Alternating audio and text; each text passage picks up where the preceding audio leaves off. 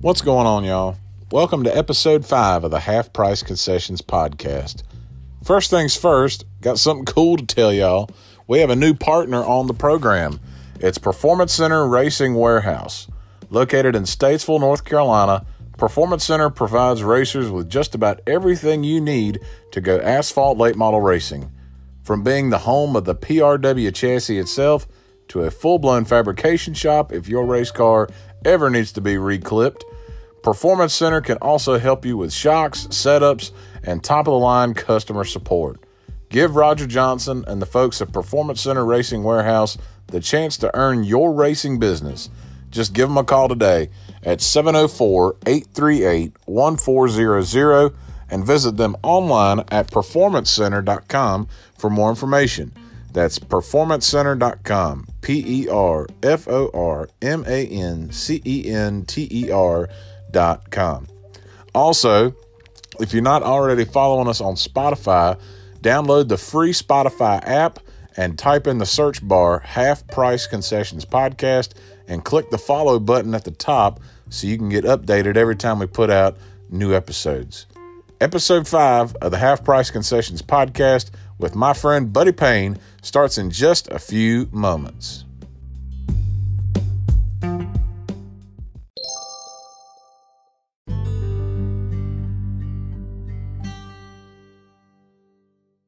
Episode 5 of the Half Price Concessions Podcast, and we are going to break some outdoor ground.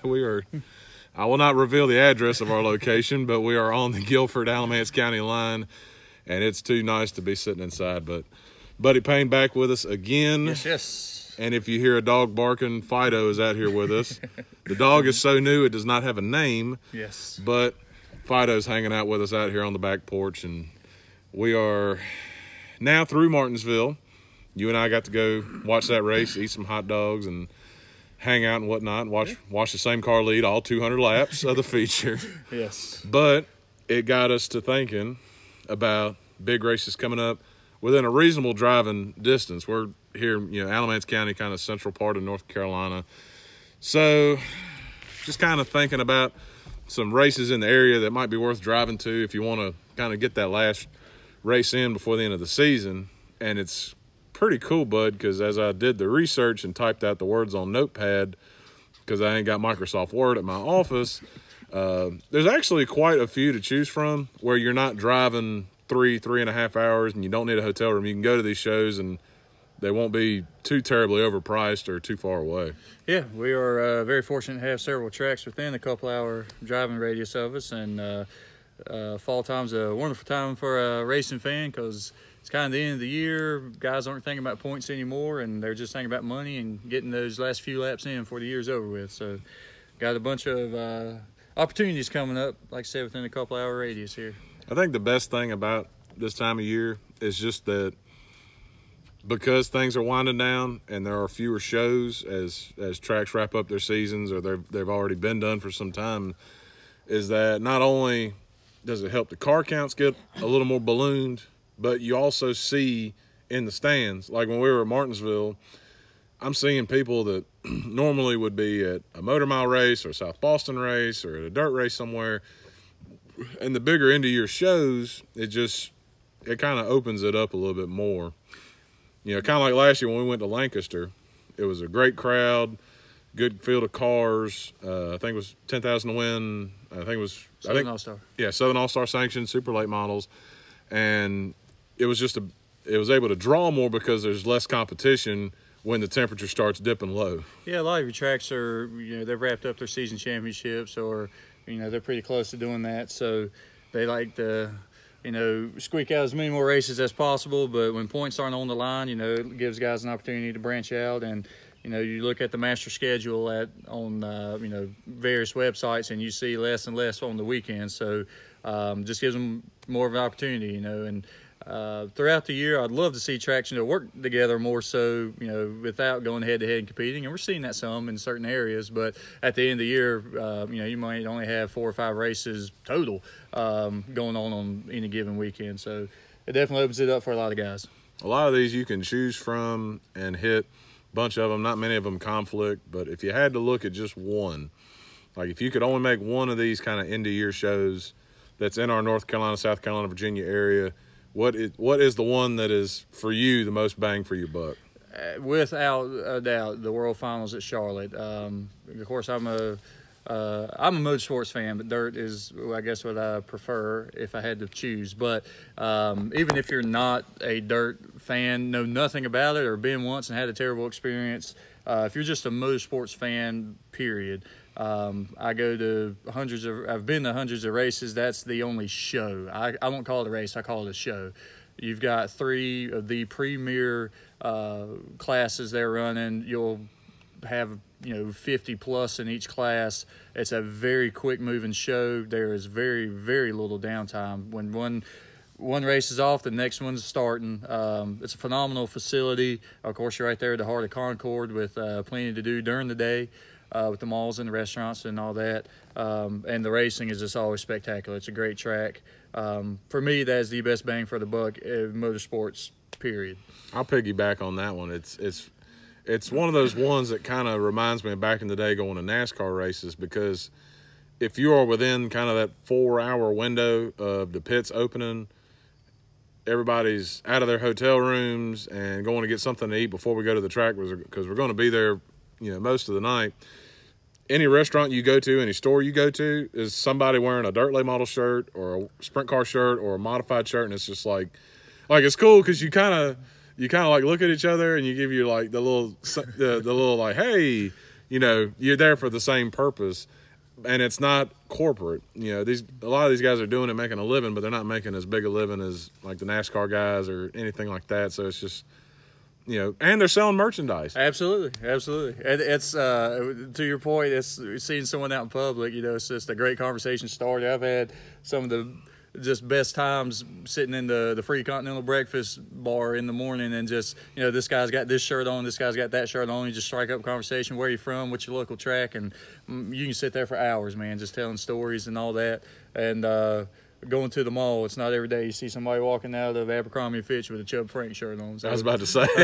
That's a good time right there. You learn stuff. I remember there was one, you got to take them with a grain of salt, because there's a little bit of truth in some of these stories somewhere, but not all of them are truly factual. I know there was a guy, I think 2 or 3 years ago, where we stayed at, and I think it was the year that one of the nights either rained out or was severely rain delayed.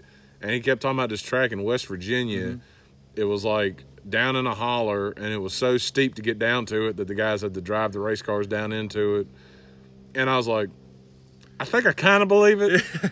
I could not find any information on the Google to back up the claim, but you hear all those stories and stuff, and it's just. If you've ever been to West Virginia, it's very believable. Yeah, I'm about to say. That's why you got to pay to drive through the state. Exactly.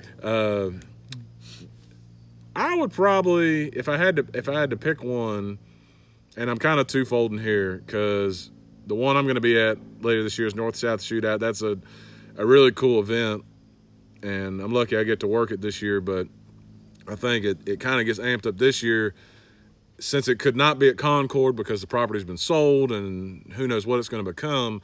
They moved the race to Hickory, and Hickory is probably the greatest equalizer in this area I know as far as asphalt tracks, because the track is so rough that it's not just riding around easygoing racing. The track is so darn bumpy, and it's got so much character that it produces great racing, because the drivers can't just go out there and hold it and take it easy, I guess, if you will.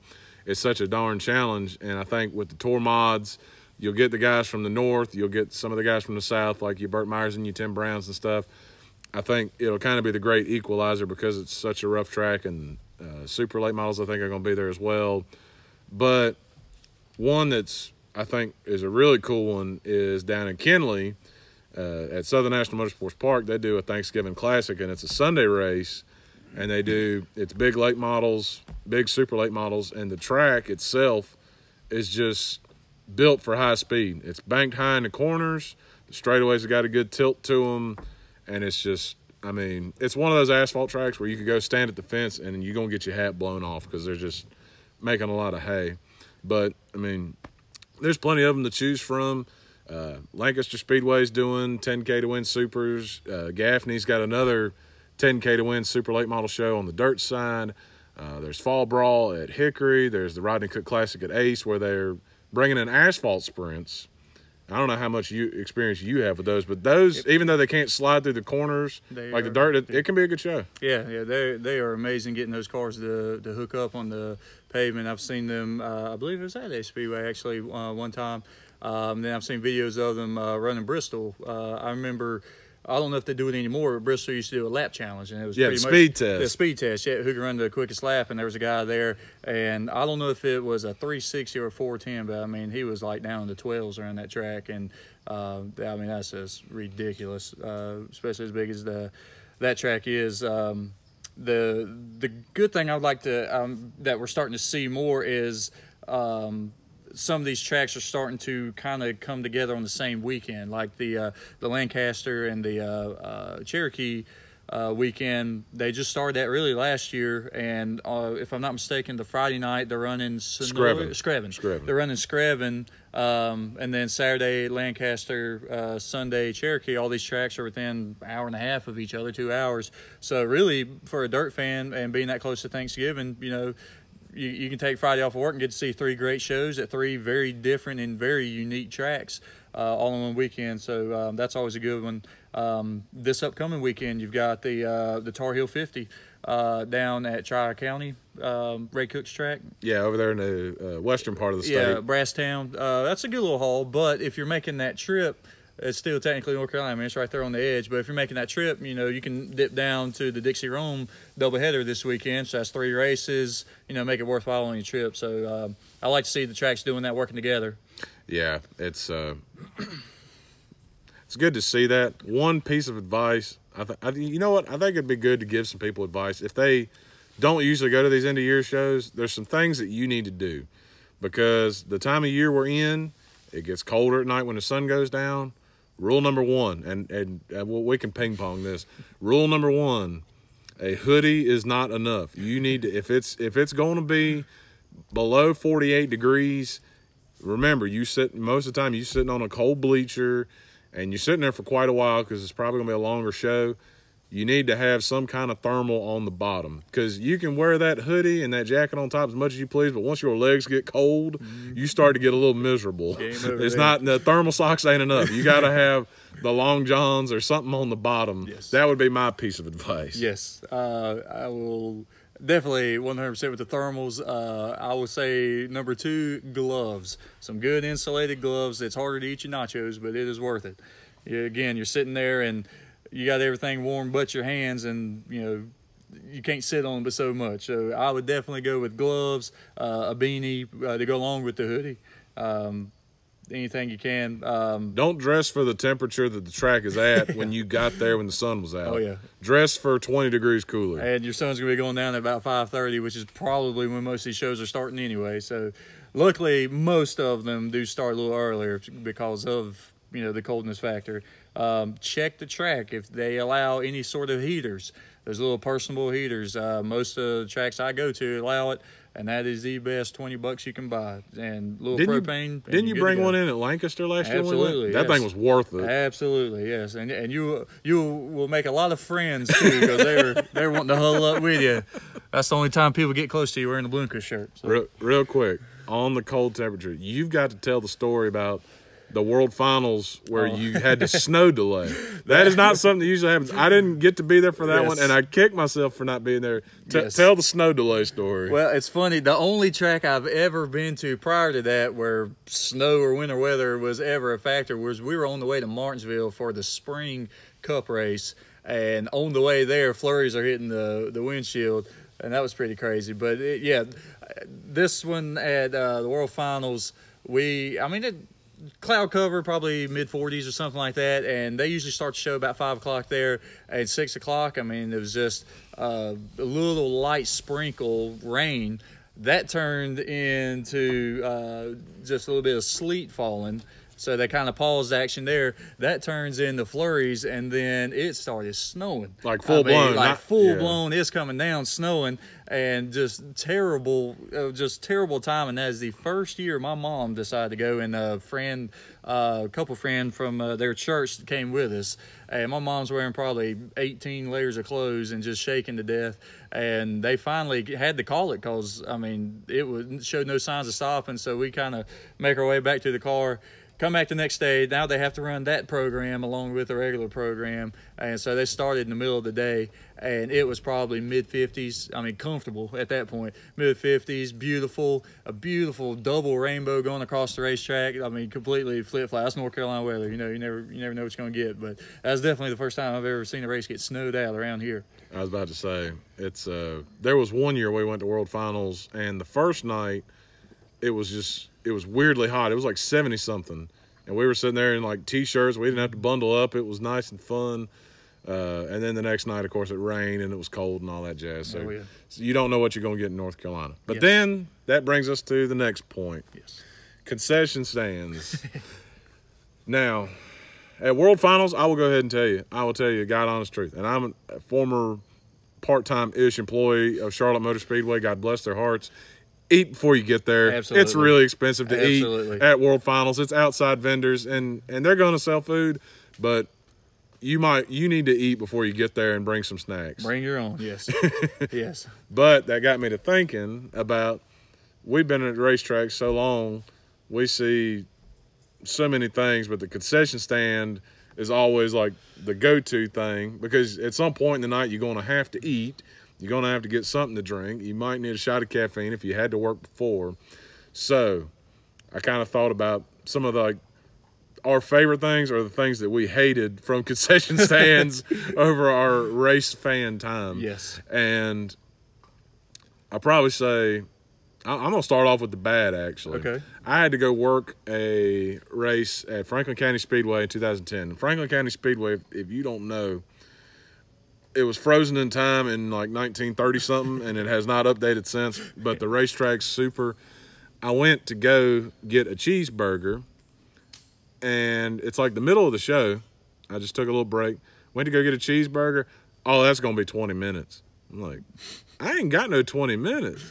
I'm going to miss a race and a half at this thing.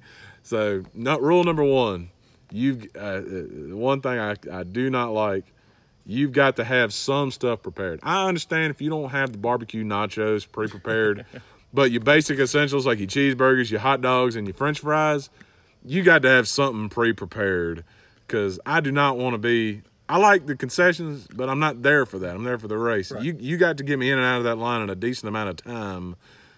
And God forbid, don't put me behind the guy that wants to pay with a credit card. Yes. You're at a dirt track or a short track, asphalt track. We do cash. That's right. Hit the ATM. That is right. Don't hold me up in the line. If you couldn't buy your ticket with a credit card, I'm sure you ain't going to buy your hot dog with a credit card. Exactly. Yes. I'm going to go with process, because I've seen it done right and I've seen it done horribly wrong. We'll start with the wrong, I guess. The absolute worst. And God bless them. I used to work at this track, but Friendship Motor Speedway in Elko, North Carolina. The concession stand is right underneath the announcer's tower. And so on the very opposite side, there's your stands, cars on the track. So it's already noisy standing right there. And they have two lines. One line, you give an order. They hand you a ticket, like a ticket stub. And then you move over to the left line. And you're waiting for your number to get called. You're waiting for your number to get called. But 20 feet away from you, there's 20 race cars out on the track. So they're yelling. And you don't know if they said 6 or 7 or whatever. And everybody's trying to rush up there to the same time. And you always, you're going to have that guy that checks his order before to make sure everything's there. And, of course, it's not. Of course not. And it is just terrible. And you're just getting pelted with dust the entire time. So you go back with your mustard, chili, slaw, and dirt hot dog there. The worst. It's 30 minutes minimum to go get your food there. That's the worst setup. The best setup, and I've seen this at multiple tracks, is they have it cafeteria style. You go in, they've got a line, they have everything underneath the hot lamps, got your hot dogs together, hamburgers, cheeseburgers, so on and so forth. You go through with a tray, load it up, and it shows you the price right there, so you already know by the time you get to the end. You got fountain drinks, pour your own stinking drink. You ain't got to wait for somebody to get the Mountain Dew for you. And you just come through with your tray at the end, boom, boom, boom, calculate it up, and you're out. I mean, that's just a streamlined process, a way of doing it. I'm going to give you another hate on. So I went to a show. I will not name the racetrack because this is not the racetrack's fault. This is the man in front of me's fault. God bless his heart, because something's coming. Absolutely. I'm behind him in line. So I can taste my bologna burger. I don't know why we call it a bologna burger in the first place. Ain't no burger on this bologna, but beside the point. I'm next in line. I'm ready to go. As soon as he steps to the left, I'm ready with my order. My man orders a cheeseburger and some fries. Pretty standard order. As they bring him the stuff to go pay, he utters the question, "Is this gluten-free?" Wow. And I'm like, dude, know your surroundings. Exactly. We don't know what gluten is. Exactly. Bless your heart. I know people that have a gluten allergy and all that stuff. Bless you. But know your location. This is not downtown Durham or downtown Greensboro, downtown Charlotte, where these places are grass-fed milk, non-GMO, booger-free, didn't sweat on it, didn't look at it funny. If you got a gluten allergy, bring your own snack, because at that racetrack it's not going to be very friendly. The day I see kombucha offered at a dirt track, I'm leaving, Tyler. I'm hanging. That's not our kind of place. I'm finding a different hobby, because that is not it. I'll give a positive one. I've been negative twice. I went to Fayetteville to work a fuel late model race, and went to go get a bologna burger. I still don't know why we call it a bologna burger. There's no burger on it, but went to go get the bologna burger, and it was sandwich style. So it wasn't on the bun. It was just on the bread. And I got to, they actually let me add cheese on it and a few other things. I don't like onions. Okay. Apparently that's a sin. Jason Turner told me he offered bologna burgers and didn't have onions, and people got mad. Wow. And I was like, okay. I question people who eat bologna anyway, but go ahead. So while I'm getting questioned, my bologna sandwich, the bread was yay long and the bologna was out an extra half inch around. Yeah. Oh, yeah. And I was like, yes, yes, this is what I wanted. More bologna than bread. You don't mind paying $4 for something like that. At Virginia Motor Speedway, they no longer offer it, but they had a pork tenderloin sandwich. And very same, never seen that at a dirt track before.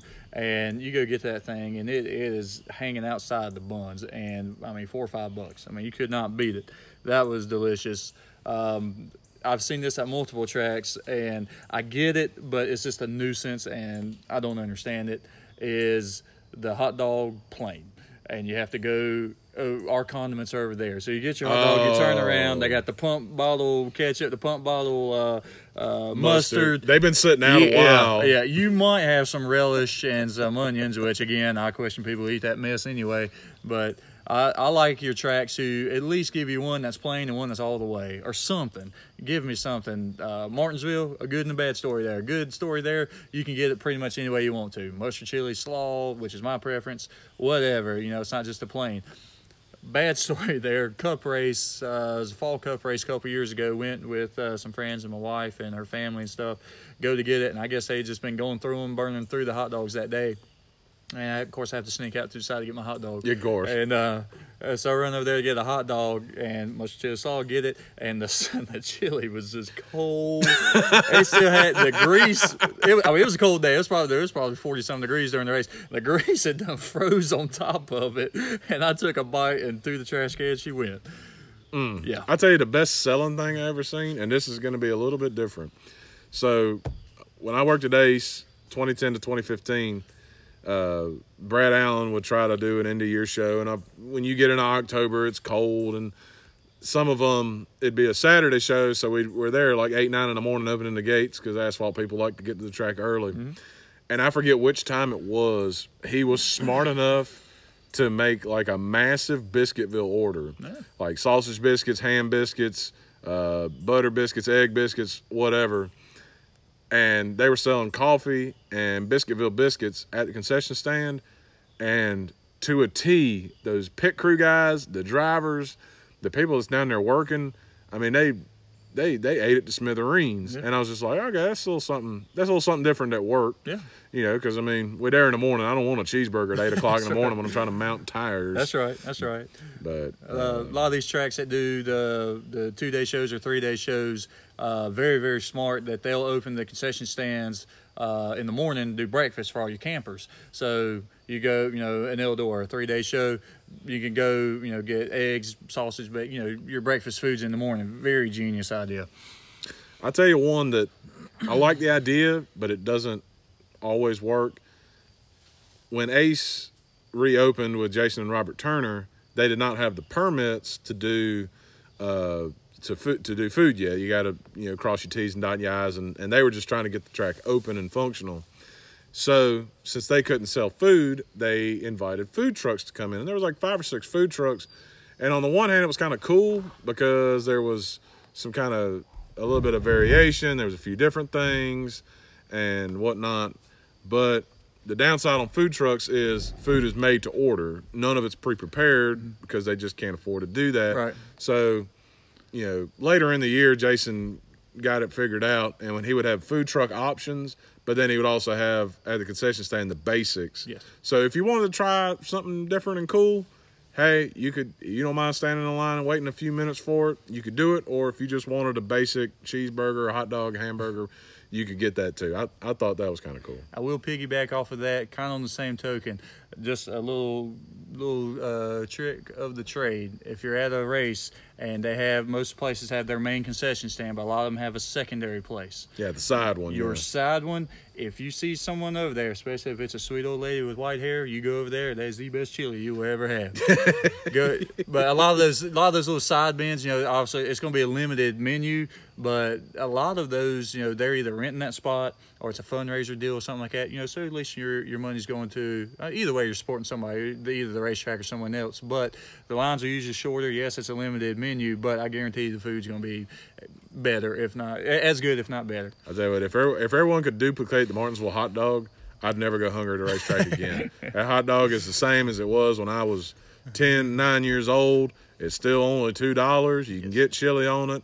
And if you don't mind people looking at you funny, you can eat 5, 6, 7 of them, and you won't feel guilty till the next day when nature takes its course and it's going to go somewhere. That's right. But, so, that knocks out the concession stand part. Again, just looking to kind of this end-of-year stuff, and one thing also that comes in is you get some of your bigger stars that are looking to get another paycheck. Mm-hmm. I still remember Race for the Kids at County Line back when it was Ultimate Supers, and it was $10,000 to win, and me and Gray Pettigrew sat out there and froze our tails off, and it was miserable if not for cars on the track. And you had Jackie Boggs came in from Kentucky, Chris Ferguson ran it, and you know, sometimes you'll get lucky and you'll get those big guys that come in. But if you go to World Finals at Charlotte, you get them all. You get the sprint guys, you get the late model guys, and you get the modified guys, and you get the pit pass. You can go down there and get autographs, and most of them are pretty friendly. But what's the rule, buddy? Know when to approach them. Absolutely. You got to remember, these guys, they're your heroes. You watch them, you follow them throughout the year. You're wearing their T-shirts and stuff, but at the end of the day, they're working. And when it's about, I'd say, within 2 hours of the start of the show, that's when you need to step off and let them do their job. You know, they're over there prepping tires, working on the engine, whatever. If you see them talking with crew members or whatnot, just step back. If they notice you or approach you, or some of them will step out of the way from the car, sign a few autographs, take a few pictures, then go back to work. But don't force it. A lot of these guys will either get there early. A lot of them do autograph sessions at their merch stands and whatnot. But just remember, they are working. Let them work. So there you go. If you didn't learn anything, learn what to wear, learn what to eat, learn what not to do at the concession stand, and learn when to not approach race car drivers. And we got that in the first 30 minutes. Now, you and I always have to shift gears to the funny stuff. Yes. We shared some of this on episode, I think it was episode 3. We were telling some kind of funny stories out of school and stuff. Not out of school, out of church, yes. Because funny stuff sometimes it just happens and whatnot. you had a story you had told me about on text message, but I know you have to be careful about how you tell it because you, for a time, were riding around when your dad, who we interviewed on episode 2, was singing gospel, riding around on a bus. You go into these churches and stuff. You're probably easily the youngest person there. You're running the soundboard. There had to be some goofy, funny-ish, questionable stuff that happened along the way. So is there any tidbit you can share that is PG rated from any of these trips? Oh my goodness. I know you told me a few where the music would get in trouble and stuff. Oh yes. Oh yeah. That was just about every weekend. It felt like, at least one of the churches.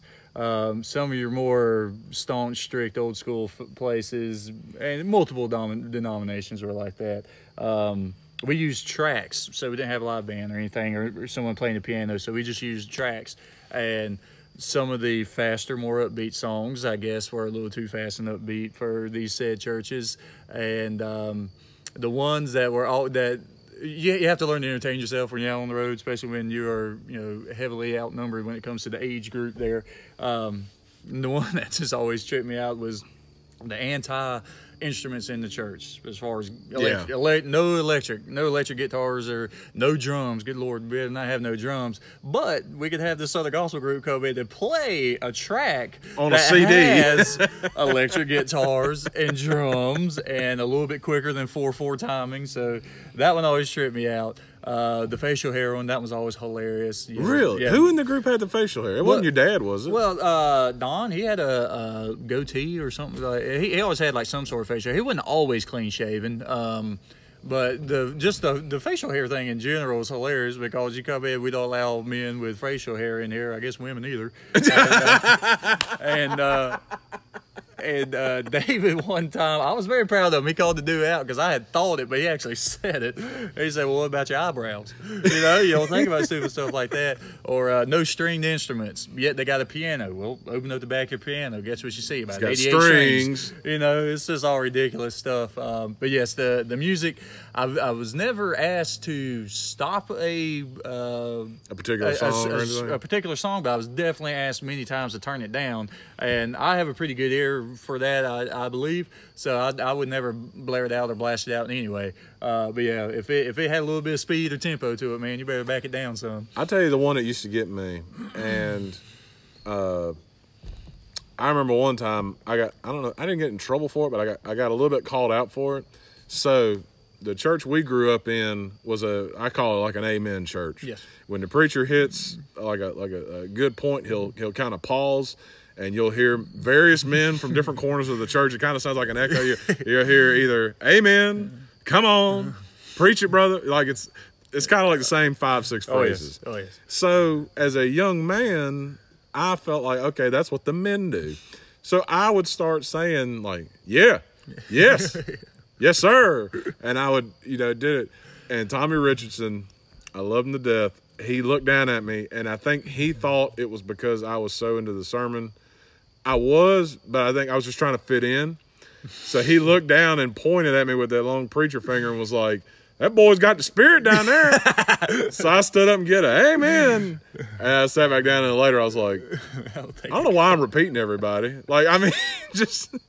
it's a Baptist thing. But I tell you what, you do that at a Lutheran church, we're going to have a problem. Oh, yeah. You raise your hand, they're going to tell you where the bathroom is. Exactly. Oh, yeah.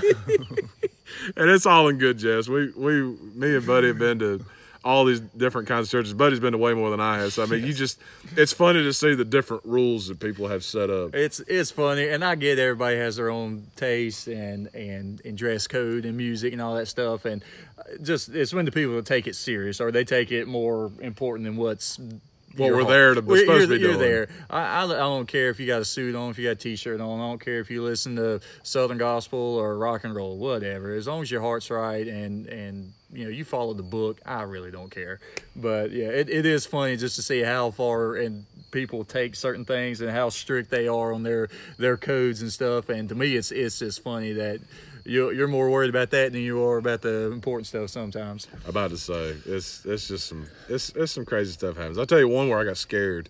So I was in church one time, And I don't know if it was the choir or if it was like, you got to have the special singing after the choir comes down before the preacher gets up there and preaches. And I think it was that. It was. I think your mom might have. Your mom and your sister were probably up there.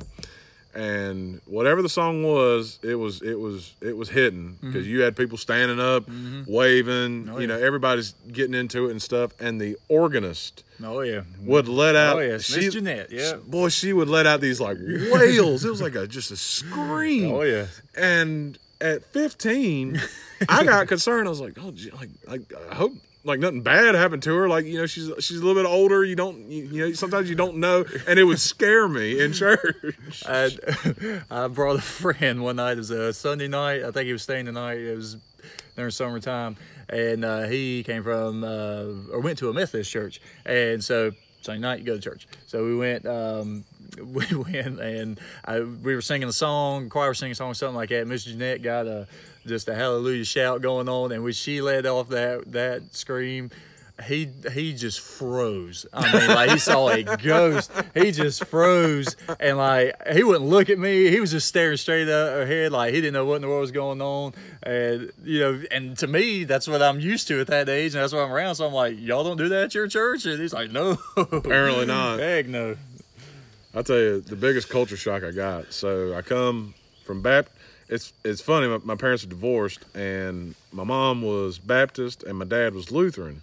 So it was such a opposite ish. Baptist is fire and brimstone, and we're calling it down.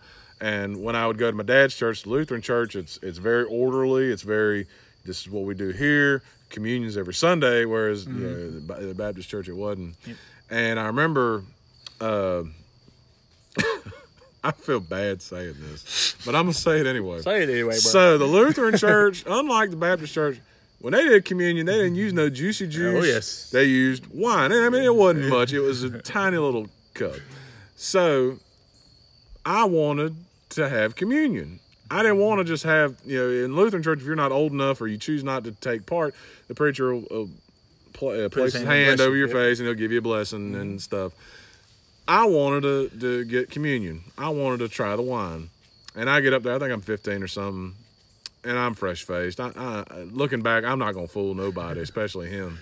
And I get up there, and I have my hands cupped like, let me receive. I feel like if I get the bread, I'm going to get the wine. Oh, yeah. I have my hands like this, and they gave me the bread. So I'm like, man, I'm halfway there.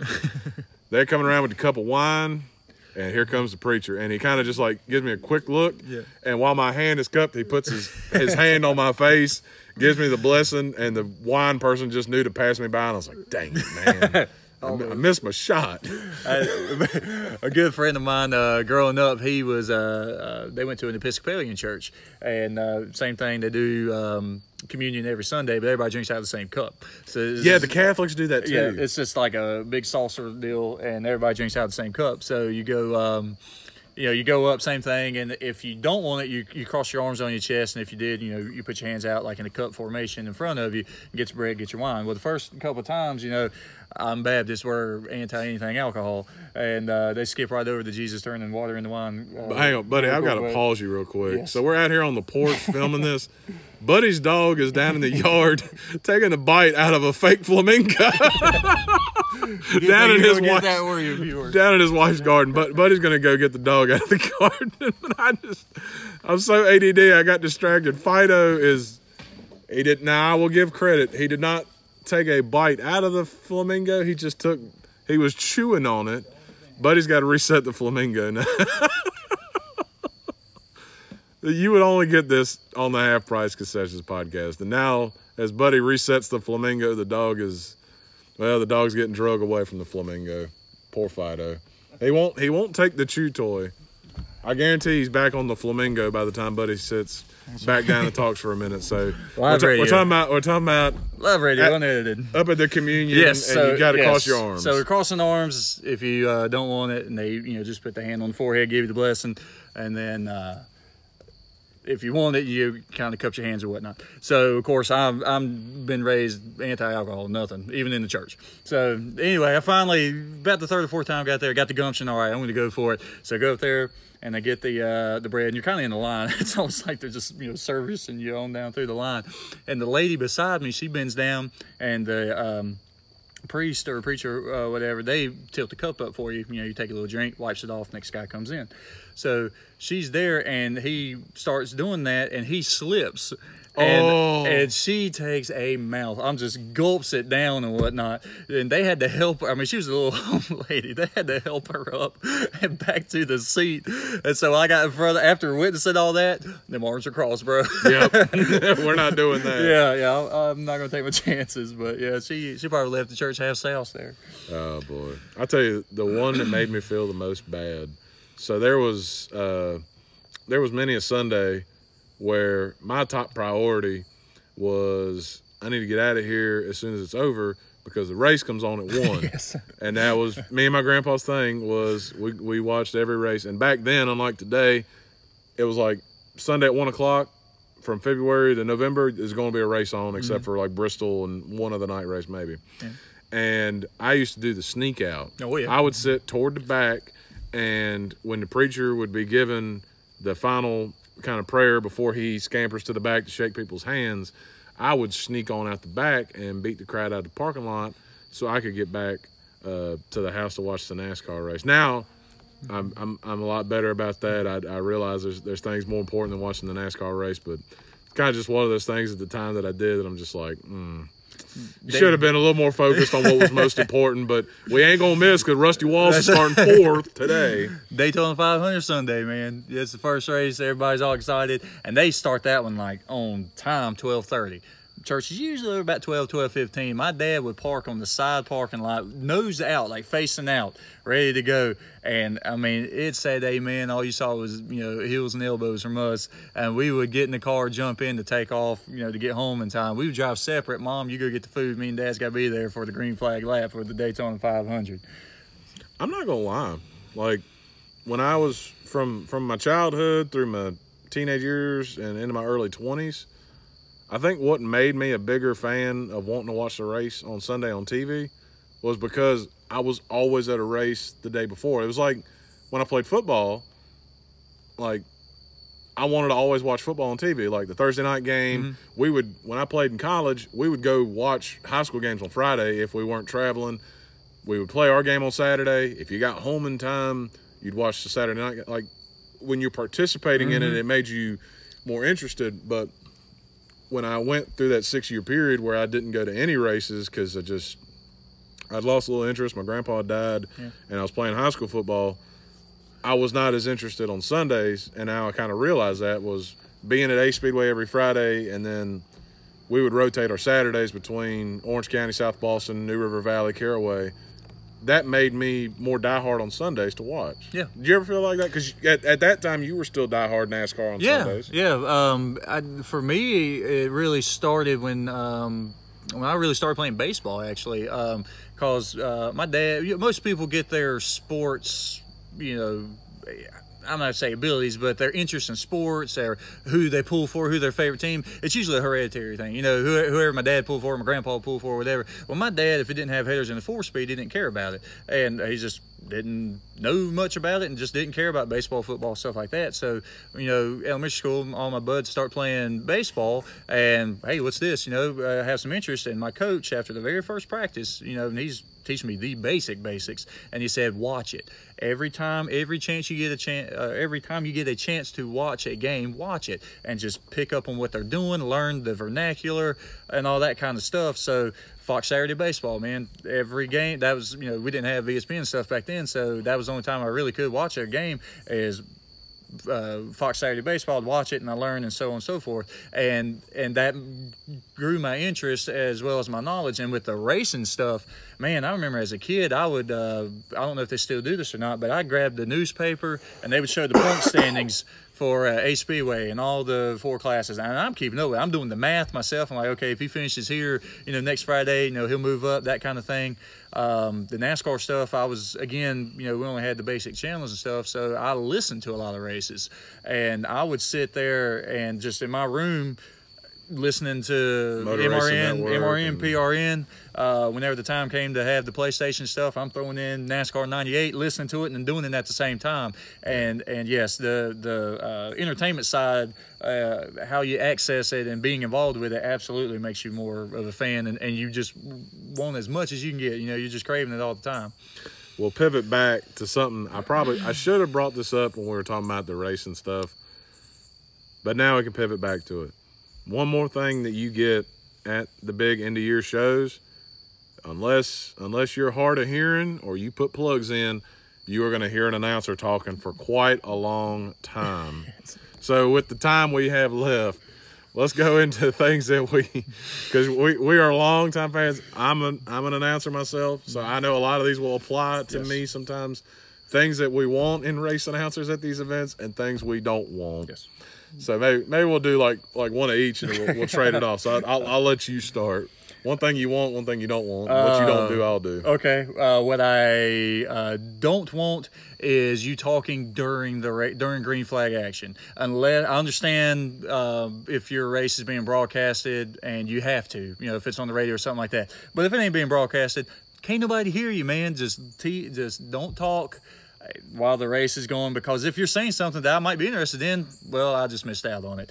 One thing I do want, every 5-10 laps, give me the top 5 and give me how many laps are left. That's just keep that going, because if you're at your main event, you got 24 cars out there and they've had a 30 lap green flag run, guys in lap traffic, and sometimes it's hard to keep up with it. So tell me who my top 5 is. Tell me what lap we're on. Tell me how many laps we got left, and just continue doing that throughout the race. That's 2 good ones. I'll tell you one I don't want. I don't want you screaming. I don't want to hear you through the bullhorn screaming. I understand not all our tracks we're at are blessed with great speakers. It's one of the less important things to a track operator. I understand that. I do not want to hear you scream. I don't want you blowing my eardrums out. One of the things Brad Allen used to tell me at Ace was, he said, I want to be able to tell if it's getting exciting or not by the tone of your voice, not so much your volume. Mm-hmm. So if you're at a track like Ace Speedway is a great example, because they have regular speakers instead of bullhorns, where in some cases you can hear the announcer, with the green flag action.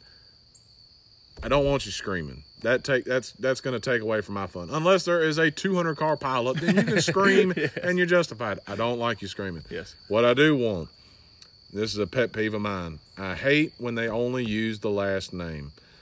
I come from that broadcast school of Lenny Baticki taught me this at Charlotte. He said, you need to talk as if you're talking to someone who is at their very first race. And the majority of people that are going to be there, especially these end-of-year shows, are your diehards. They know who's out there for the most part. But as an announcer, I like to hear the first and last name, because sometimes you do get duplicate last names. And sometimes at asphalt races, lap traffic gets in the way, and it's hard to tell who's positioned and who's not sometimes. If you've been looking back at the battle for 8th and you look up front and there's 10 different cars up there. So first and last names when you're announcing, and I can hear you. But I hate the screaming. And I did it early in my career, and now I'm telling you, I hate the screaming. If you can't tell me what's important without screaming, you need to go sit in the stands. I cannot stand a screaming announcer. Are we doing more than one of these? Sure. Go. Okay. Yeah, go. Give another one. Don't hype up boring action. See, now that's a tough one. But I will sympathize on that one. I'm talking about, like you're saying, with the screaming or building it up more. Man, the dude's 2 seconds behind. If he knocked off a 1/10 of a second that lap, it's not, he's not going to be on his tail the next lap. If you got 8 cars out there left running at the end, just don't hype it up. If you got, the group qualifying or whatever the case may be, just Be calm, be chill. We can see what's going on. So when you tell me, oh my goodness, how did he make that pass? And the guy pulled over and he just let him by, don't hype it up, because then you have that realization like, man, this ain't really that great of a show going on right now. Do your research and have neat stats or just little information about certain drivers. When there's a break in action on the caution, if this guy's leading, be like, this he's won X amount of races this year, or he finished this spot in the points. Just give us some information, because at these end of the year shows, like we talked about earlier, you're going to have a very diverse crowd of cars there. So if it's the same weekly guys, then yes, I know a lot about him. But if somebody shows up from Georgia that I've never heard of, or I've never seen run or something like that, tell me some cool information about them, because that's how you want to learn. You want to expand your knowledge on different drivers and kind of grow the sport. And it also gives you greater appreciation for what you're witnessing. Or like, very quick story. First time ever I saw Scott Bloomquist run, arguably one of the best late model racers ever. Cool paint scheme. That's what drew him to me first. And I had heard of him, but didn't know much about him. And the driver's just like spitting off all his stats, how many races he won this year. He's however many time have a Tampa champion, all this stuff. And so if I never saw Scott Bloomquist race again and all that he's accomplished since then, I can look back and say, tell my kids one day, or tell a friend one day, I got to see Scott Bloomquist run at 311 Speedway one time. Give us good information we can use. I'll give you a don't to kind of close it out on. If you are announcing, you are getting paid to hold the microphone and make noise during the cautions, sometimes during the green flag if your event's being streamed. Do not cheerlead. I've been doing this 10 years. I cannot stand a cheerleading or race announcer. The unbiased announcer. I understand, because I've been there. There are some guys you like more than others. I perfectly understand that, because you just, as you do this and you work with people, you develop relationships with some drivers that you just don't develop with others. That's perfectly understandable. I'm still that way to this day. There's some drivers that I can sit there and we can have a 20-minute conversation in the pits if we're not looking at time, and it's, that's fine. Other guys are a little more private, or they're a little more busy. You're not going to have those same conversations or relationships. I totally get that. But when you are calling green flag action and you are actively cheerleading for a driver during said green flag action, that's not what I want. I'm there more times than not. I don't have a driver to pull for in these shows. I'm just there to see if a great show breaks out, but racing in general entertains me. Do not cheerlead while you're announcing. Turn the mic off and cheerlead, or go sit in the stands and cheerlead. I cannot stand the cheerleading race announcer who is so hyped when someone's passing for 7th, and then they're like, oh, by the way, a battle for the lead. Like, there's no, be excited about anything that's happening out there. Yes, Buddy Payne. Just a very quick one to add. All this right. is a combo do and don't. Do not talk have a private conversation while the microphone is hot.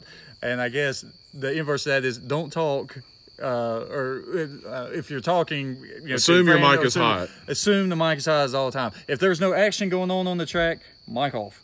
Keep the mic off, because people not knowing that the mic is hot, I've heard quite some stories. Yeah, all these races I watch. F words get dropped. Or you're talking trash about said driver or something. So if you are not talking, microphone off.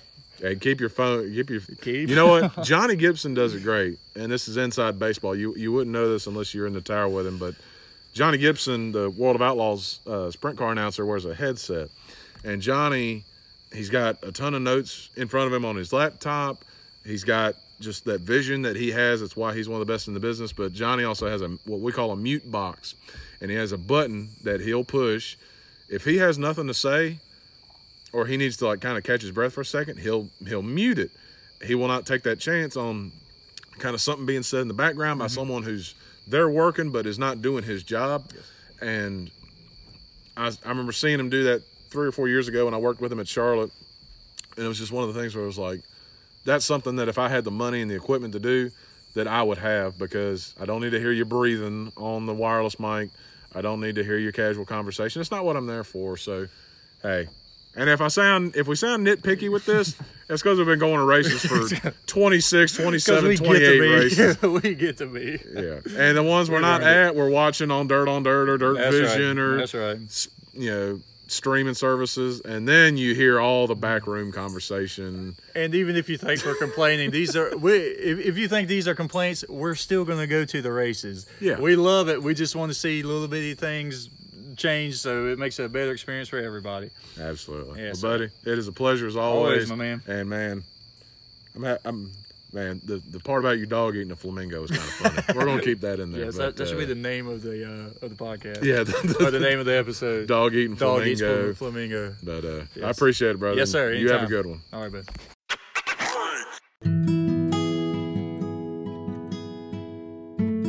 Thank you for listening to yet another episode of the Half Price Concessions podcast.